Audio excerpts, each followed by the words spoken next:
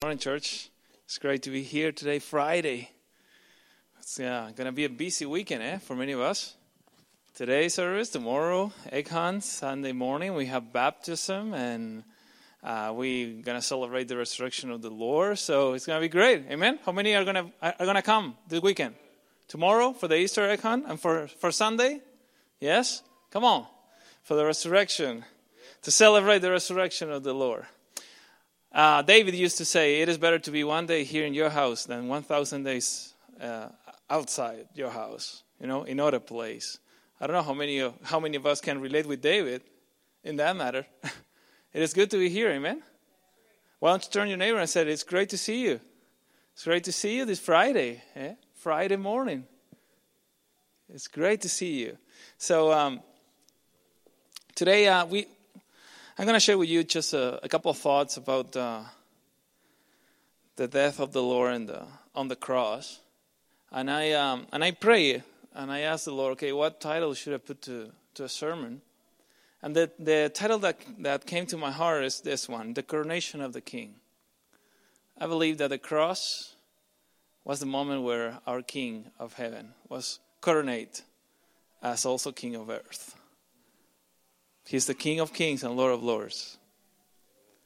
So today is a very special day since we are commemorating and remembering the death of our Lord on the cross of Calvary. And this is the gospel. Jesus died in your place. You were supposed to go to that cross. You were supposed to be crucified on that cross, on that tree. You and me, not him. But that's the greatest act of love that you will ever experience, is the love of Christ on that cross. When he laid down his life for you, for me. And as I share with you this last Sunday, Easter, this season is the season where we can contemplate on the death and resurrection of our Lord Christ Jesus and take time to reflect on our lives and present spiritual life. It is a special moment of the year where we can ponder at our lives and see how we are walking before the Lord. If we are still close to that cross or we are far away.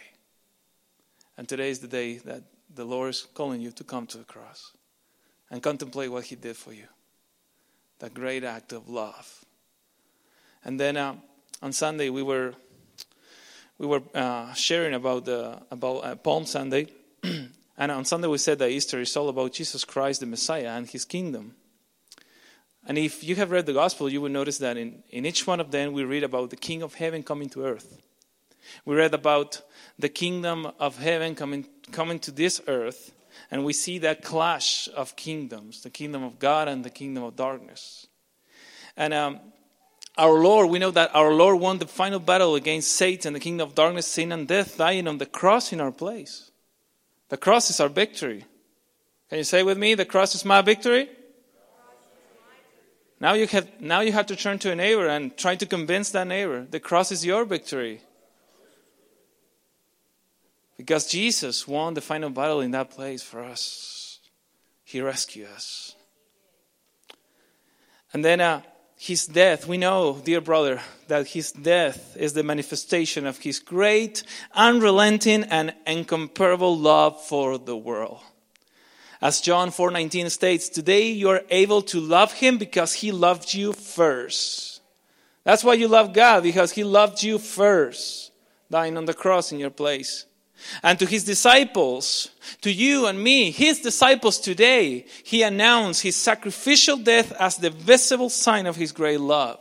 In John 15:13, he says, greater love has no one than this, to lay down one's life for one's friends. And you are his friends. You are a friend of Jesus. And this is the reason why today we can call him friend, because he laid down his life for us in Golgotha. But the cross that today we remember is not only the evidence of Jesus' love for us, but also the proof of the Father's love for this world. John 3:16, what it says? For God so... Yes, what else? You're reading the screen, right? or you know it by memory. Yeah. For God so loved the world that he gave his one and only Son, that whoever believes in him shall not perish but have eternal life. De tal manera amó Dios al mundo. It says in Spanish. What a love. He loves us. The Father loves us. And then we see in Romans 5:8, the Apostle Paul says this. But God demonstrates his own love for us in this. God show us his love. And my friend, God is showing you his love every day. It says that while we were still sinners, and while we are still sinners now, Jesus took the cross for us. Jesus laid down his life. Christ died for us. And then the Apostle John, he knew about Jesus' love. He was his beloved disciple. It says in 1 John 4:9-10, this is how God showed his love among us. He sent his one and only Son into the world that we might live through him. This is love. Not that we loved God, but that he loved us and sent his Son as an atoning sacrifice for our sins. And this is incredible. It's incredible how an instrument of torture and death, as the cross used to be, could now be the maximum representation of love that you and I could ever experience. The cross is also the accomplishment of all the promises and prophecies contained in the Old Testament, referring to the plan of salvation that God developed since the beginning of times. God had a plan with us since the beginning of times. Even more, in Genesis chapter 3, verse 15, we see this great promise from God. God says that it will come a time when the offspring of the woman, a reference to Jesus, the Son of Man or humanity, will crush the head of the serpent. Satan's power and dominion over this earth. That's what the head of the serpent represents. And that the serpent, Satan, will strike his heel. Exactly what happened at the cross. But those are the good news. The enemy is defeated. So this day is a day of victory. Death is defeated. Sin is defeated. So you can be children of God. During that faithful day, the day of our Lord's crucifixion, I was thinking, okay, what is the Trinity in that day? What happened with the Father? What happened with the Son? We know what happened with the Son, but where is the Holy Spirit in all this? Have you asked that question to yourself? We see the enduring love of the Father offering his Son, just as we read in John 3:16, as our substitute on the cross. Then we see the unparalleled love of the Son, bearing the weight of our sins on his shoulders, more than a tree, the weight of the sins of the world. Enduring the affliction and sufferings of the cross and walking humbly to the tree to die for you and me. With his will fully surrendered to the will of the Father. And where is the Holy Spirit in all this? We see the love of the Holy Spirit empowering, enabling, and upholding the Son on the cross in order for him to accomplish redemption and salvation for those who believe. Jesus went to the cross empowered by the Holy Spirit. And you have your own cross. And the Holy Spirit wants to empower you too. So you can walk in this life with your cross, carry your cross every day, and follow the Son. We see this in the book of Hebrews, chapter 9:14, where it says, how much more then will the blood of Christ, who through the eternal Spirit, there you go, the Holy Spirit, offered himself unblemished to God, cleanse our conscience from acts that lead to death, so that we may serve the living God. So today is the day that God has set aside, so that you can stop looking at your agenda, I can stop looking at my agenda, and take a moment to look up to the cross one more time. Today is the day where we can reflect on the cross. Can you see his love on that cross? Can you see it? Can you see Jesus of Nazareth taking your place, taking my place? Now let's pray. Heavenly Father, we pray for your word, that you bless your word. We honor your word. Lord, today as we come to this place, we want to be in your presence. We want, Lord, that you speak to our hearts, that you speak to us. Open our minds, open our hearts, open our spirits to your word. That we will be changed by your word today. That we will be transformed by your word today. Lord, I bless this congregation and I pray in Jesus' name that you help us to endure every day, to take up our cross. And today, Lord, I pray that you bless us. And we want to bless you, Jesus. You who are sitting at the right hand of the Father. We bless you, Jesus. We bless you. And we thank you. We thank you for the cross. Thank you for laying down your lives. Thank you for laying down your life in our place. Amen. Matthew 27:33, today's scripture says, They came to a place called Golgotha, which means the place of the skull.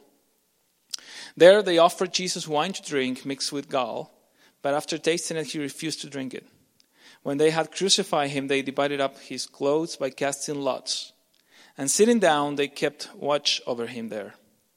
Above his head, they placed the written charge against him. This is Jesus, the King of the Jews.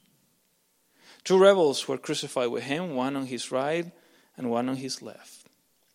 Those who passed by hurled insults at him, shaking their heads, and saying, You who are going to destroy the temple and build it in 3 days, save yourself. Come down from the cross if you are the Son of God. In the same way, the chief priests, the teachers of the law, and the elders mock him.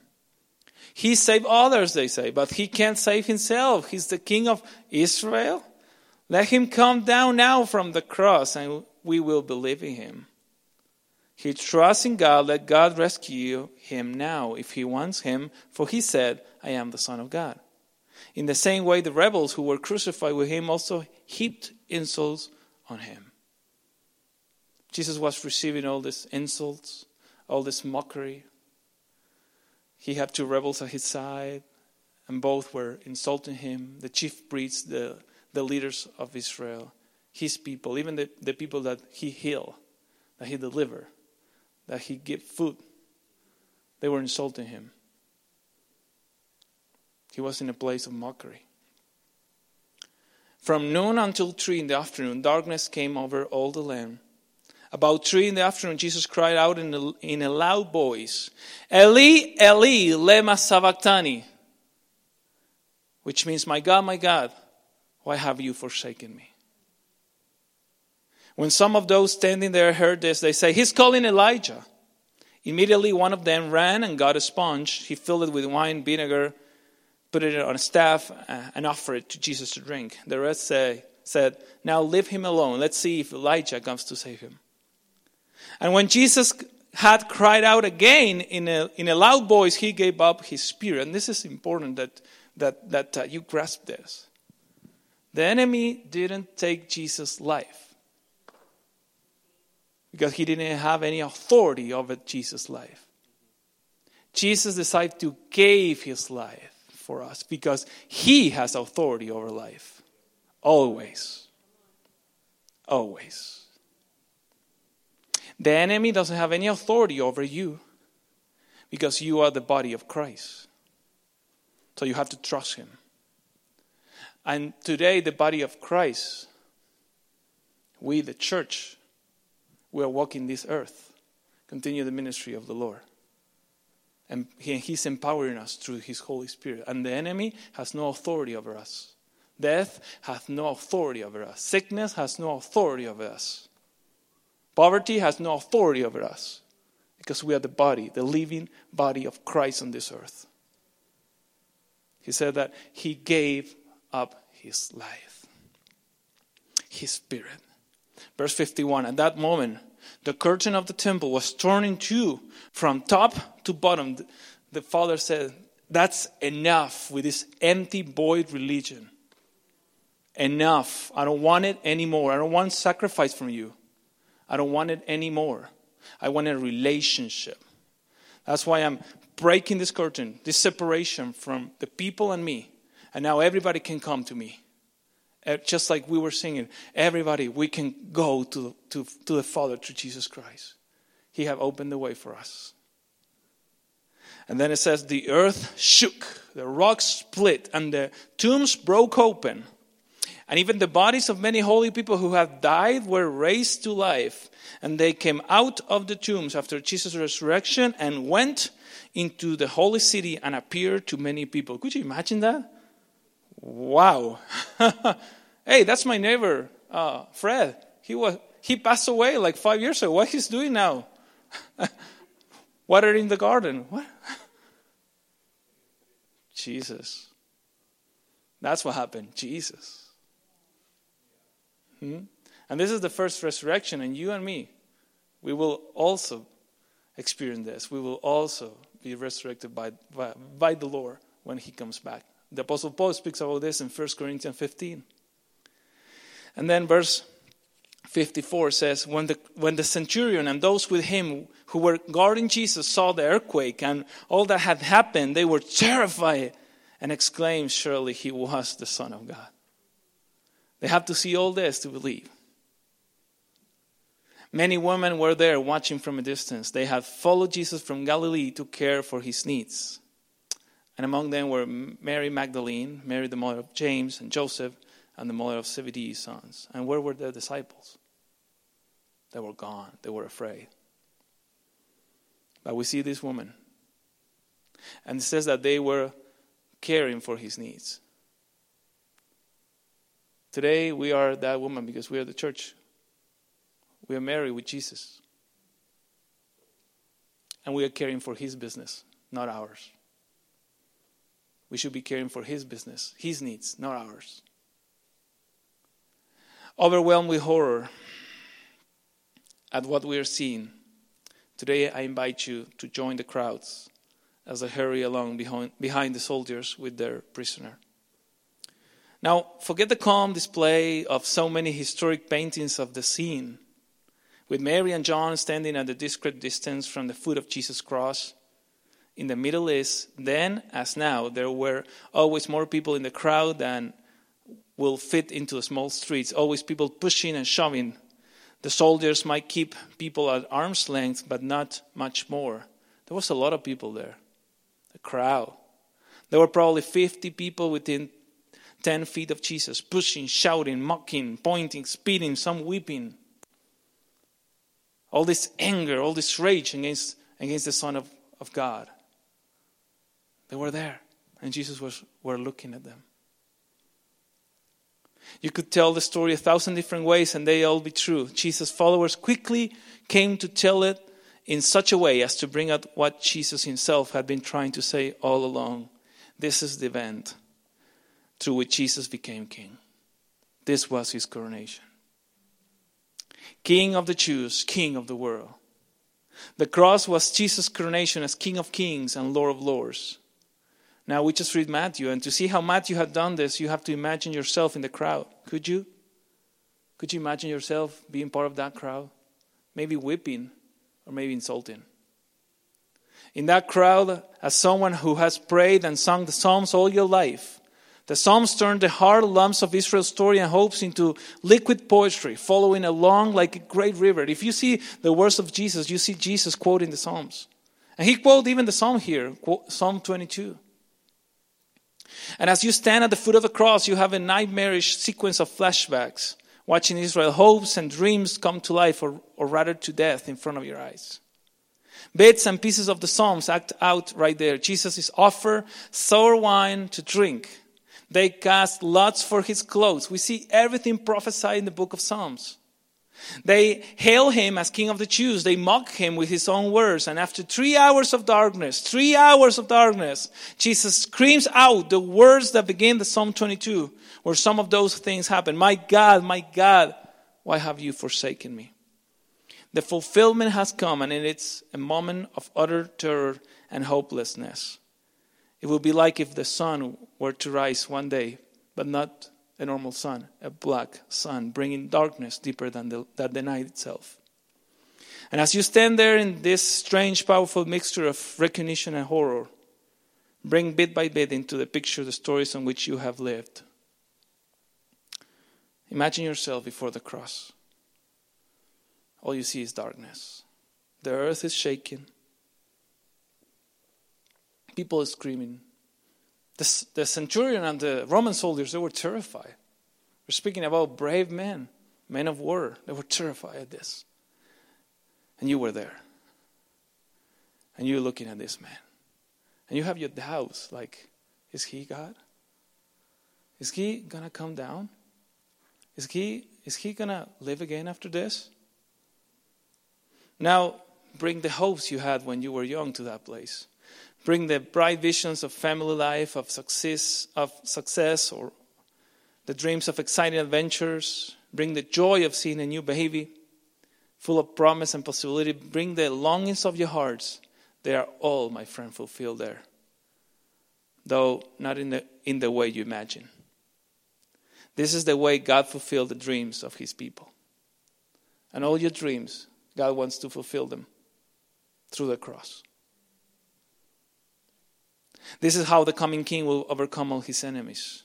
But maybe you are a different kind of person. Maybe you have fears and sorrows, so bring them to Jesus. Maybe you have the terror of violence, perhaps at home, the shame of failure at school or rejection by a friend, the nasty comments that hurt you, then hurt you still. The terrible moment when you realize a wonderful relationship had come to an end. The sudden meaningless death of someone you love very much. They are all also fulfilled there. God has taken them upon himself in the person of his Son. This is for you and me, the earthquake moment.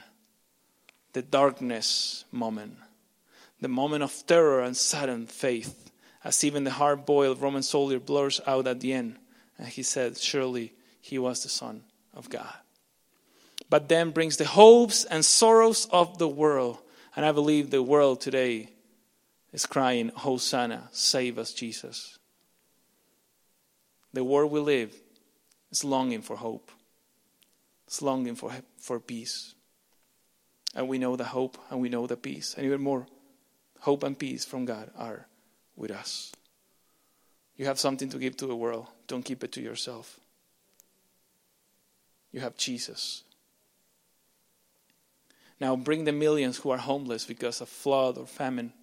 Bring the children who are dying in Afghanistan, Syria. Bring the immigrants who are suffering, trying to cross borders. Bring them to the cross. Bring the politicians who begin by longing for justice and end up hoping for bribes. Bring the beautiful and fragile earth on which we live. Bring it to Jesus. Think of God's dream for his creation and God's sorrow at its ruin. And as we stand there by the cross, let the shouting and pushing and the angry faces fade away for a moment. Forget about them. And look at the slumped head of Jesus. His head was crushed. He was beaten in our place.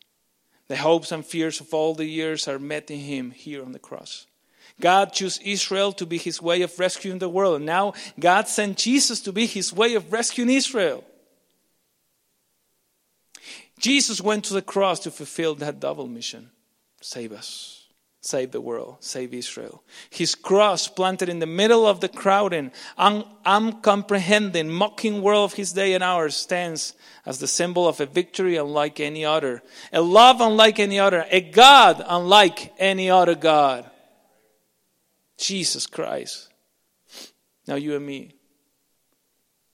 Let's think about this. And let me ask you this. Would you surrender your life before that cross? Would you recognize, as the Roman soldiers ended up doing, that this man is truly God, surely God, the only God?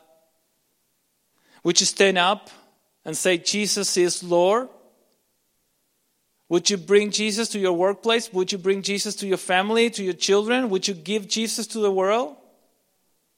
Would you walk these streets and show the love, compassion, peace, and hope that only Jesus has? The world is crying. You have to stop crying because you have Jesus. There are people that are suffering more than you. There are people that are really lost. And they need you. They need the body of Christ active, moving, walking again this earth. His cross planted in the middle of that crowd is our victory. How would you respond to the cross, my friend? How would you respond to his love? How? Would you commit your life to him this morning? This Good Friday morning? It is a Good Friday. Would you embrace his cross until one day you are home? Finally home, received by him in the kingdom? But every day you have to take that cross. I invite you to close your eyes and bow your head. Let's pray. Beautiful Savior, precious King, we come before you today to surrender our lives to you one more time. As we see your cross and as we ponder on your sacrifice in Calvary, fill our hearts and spirits with awe and a sense of worship and adoration. Help us to live a life of purpose. Help us to focus on you and your will for our lives every day. Today, Lord, we take up our cross and we make the commitment of following you no matter what. In this world, we want to raise, Lord, your banner, the banner of Jesus Christ, the Lamb of God. And we want to point people to you, Lord. Help us to live a life of self-sacrifice for others. Forgive our selfishness and apathy. We want to embrace the cross one more time. And we thank you, Lord Jesus, for all that you bore in a morning like this, long time ago in that dreadful place called Golgotha. Thank you for your victory. Thank you for the victory of the cross. Thank you for the victory of love and justice. Thank you that you are the Son of God, our God. Thank you that you are our Lord, our Savior, and our friend.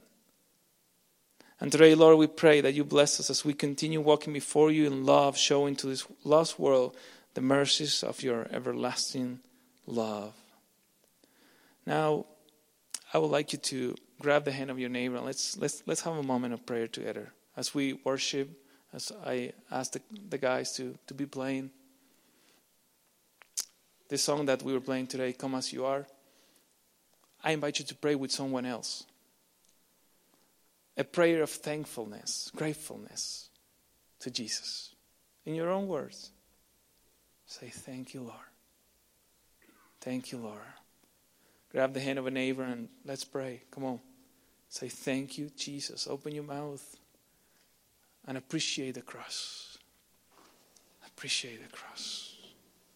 We are one church, one body, the body of Christ. Thank you, Jesus. Thank you, Jesus. And now think on your life. What would it be of you without the Lord, without the cross? Where would you be without this amazing hope? Come on, pray. Let's bring worship to heaven. Let's bring worship and adoration and awe before heaven. Jesus, you are there, but you are also here. Your Spirit's here. We worship you today. We thank you, Jesus, because you are not anymore on that cross.